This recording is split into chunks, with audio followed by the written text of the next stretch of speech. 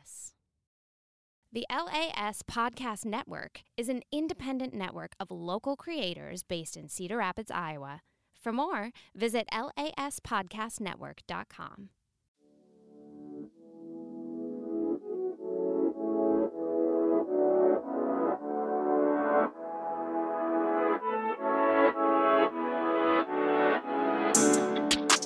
Hello guys, and welcome to The Innovative Creative, where we help designers and clients better understand design using an alternative way of thought.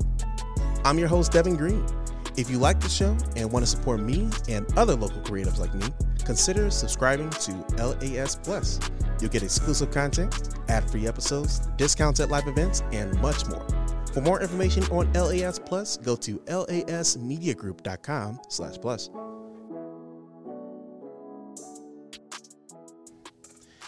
Yo guys, so we are going to be talking about typography. I'm going to give you guys some tips and tricks on how you can use typography to your advantage and kind of go from there.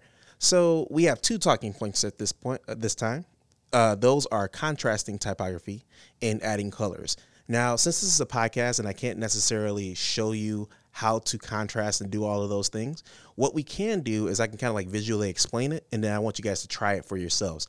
And clients and designers, you guys can do this in your Word document or design files and kind of go from there. But yeah, let's get into the first one, contrasting typography. All right, so there's three ways that you can contrast typography. Those are by style, by weight, and by size. I'll go into detail for all of them. So usually when I do it by style, if I have a font that is clearly going to be used for a display, something that can't be small is necessarily made so that way it can be big. What I would do is I would just pretty much style that font in my own way. I don't add outlines. I feel like that's something that you will do as a 100% last resort. If you add outlines to your fonts, you're kind of like simulating that bold, but it also takes away from the edge of the font and it doesn't make things really, really good. But what I'm trying to say is if you're going to contrast by style, what you're going to do is you're going to take two styles of fonts and combine them together. So the way to do that is to just kind of like look at the weight of the font, look at the style of the font, look at all of the the style, the types of fonts that you can use and combine them together. Google Fonts does a really good job of that, actually.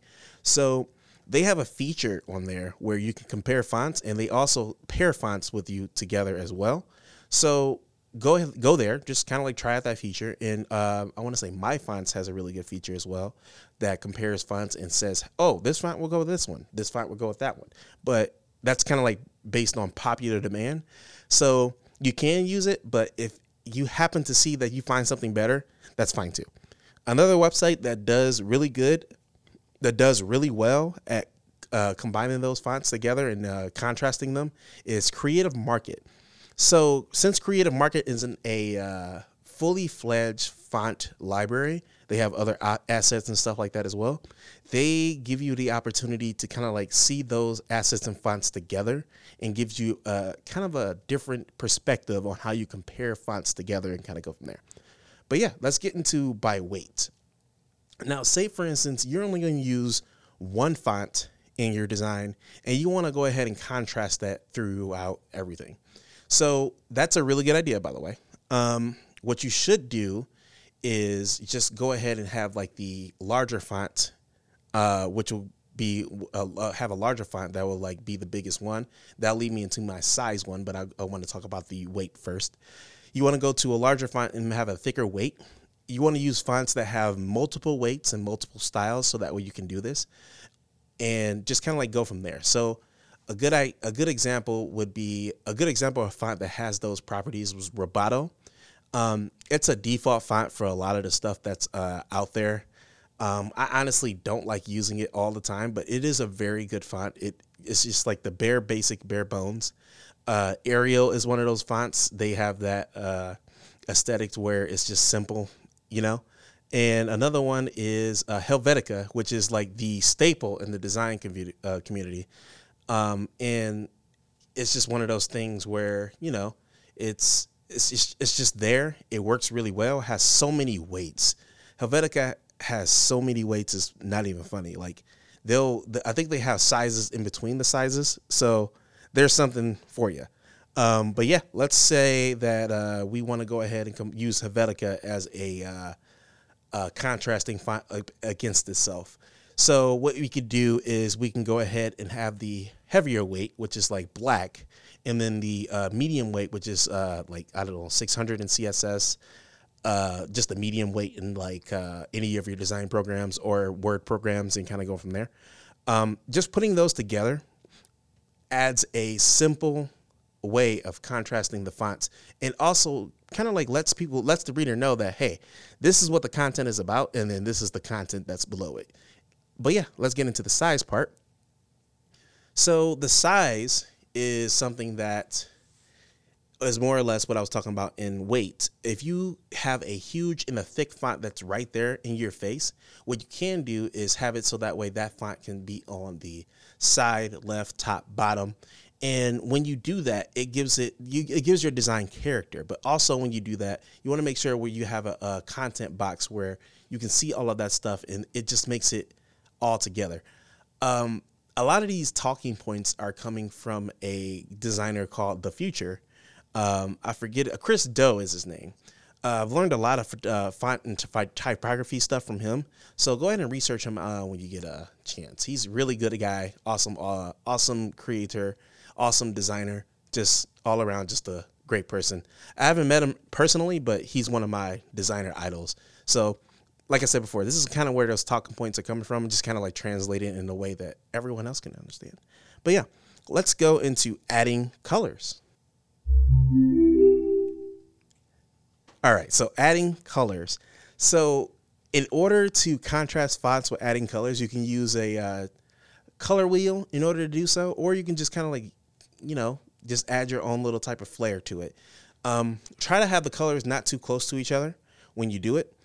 But when you have those two contrasting colors, like say for instance, I think as a designer, you think I remember all the color combinations that you have inside of contrasting colors and stuff like that, but I do not. I just know the color wheel, and that is perfectly fine. Another talking point for another time. You don't have to know everything about that there is about design. Just do the things you need to do. Get the things you need to get done. And if you learn a term here or there, that's fine. But on the color wheel, there's two colors that are opposite, and you can kind of go from there. So it's like, let me see, like red and blue. I believe those are the opposite colors in there. And yeah, that's pretty much it. Like, just make sure you have those colors opposite or similar to kind of like contrast those colors. You can also use the style, weight, and size and contrast there as well, and kind of go from there. There's another way you could you can use shapes to offset all of the design. You can use shapes to offset all of the design stuff. So what I mean by that is, if you have a font and you can use a shape to contrast the design, 9 times out of 10 it'll make the design look a little bit better. So what I'm saying is, say for instance, you have a right angle triangle in the left-hand side of the beginning of the title of your font, and it's overlapping just ever so slightly. That triangle in the background is gray, but the font is like a dark black, and the background is white. So I'm kind of like painting a picture for you here. So that gray is a very, very washed gray, but it's also very light. So it's like somewhat there, but you can see it, but it doesn't necessarily take away from the type. It adds to it. It gives it a little bit of a character. So doing things like that. Also, just kind of like taking squares, circles, octagons, any pen tool shapes that you can draw inside of there. And that's for clients and designers. So you could take that. You could take even a little rectangle, put it right beside the beginning of the font as a header, and it will be just something that's just kind of like there. Or you could take a shape of a 1 inside of the font that you got there. That will go back to contrasting by size. So say, for instance, you have a 1 introduction. That font is a little bit bigger, but like it's centered in to the baseline of the font that is next to it. So that way it's kind of just there. But also that 1 is kind of in the background, so you see it, but you don't. But it's not necessarily the focus. But yeah. And with that being said, thank you guys for listening. If you guys have any questions about the topics or questions in general, shoot me an email at questions@innovativecreative.fm. If you like the show, hit the follow button on Spotify, Apple Podcasts, and wherever you listen to podcasts. You can also listen on the website at lasmediagroup.com/theinnovativecreative and innovativecreative.fm. If you want to support me and other local creatives like me, consider subscribing to LAS Plus. You'll get exclusive content, ad-free episodes, discounts at live events, and much, much more. For more information on LAS Plus, go to lasmediagroup.com/plus. All right, until next time, clients and designers, keep innovating. Peace.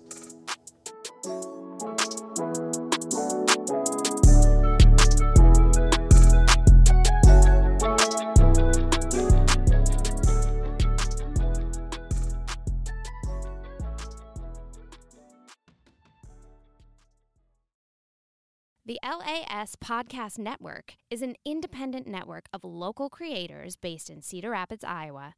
For more, visit laspodcastnetwork.com. LAS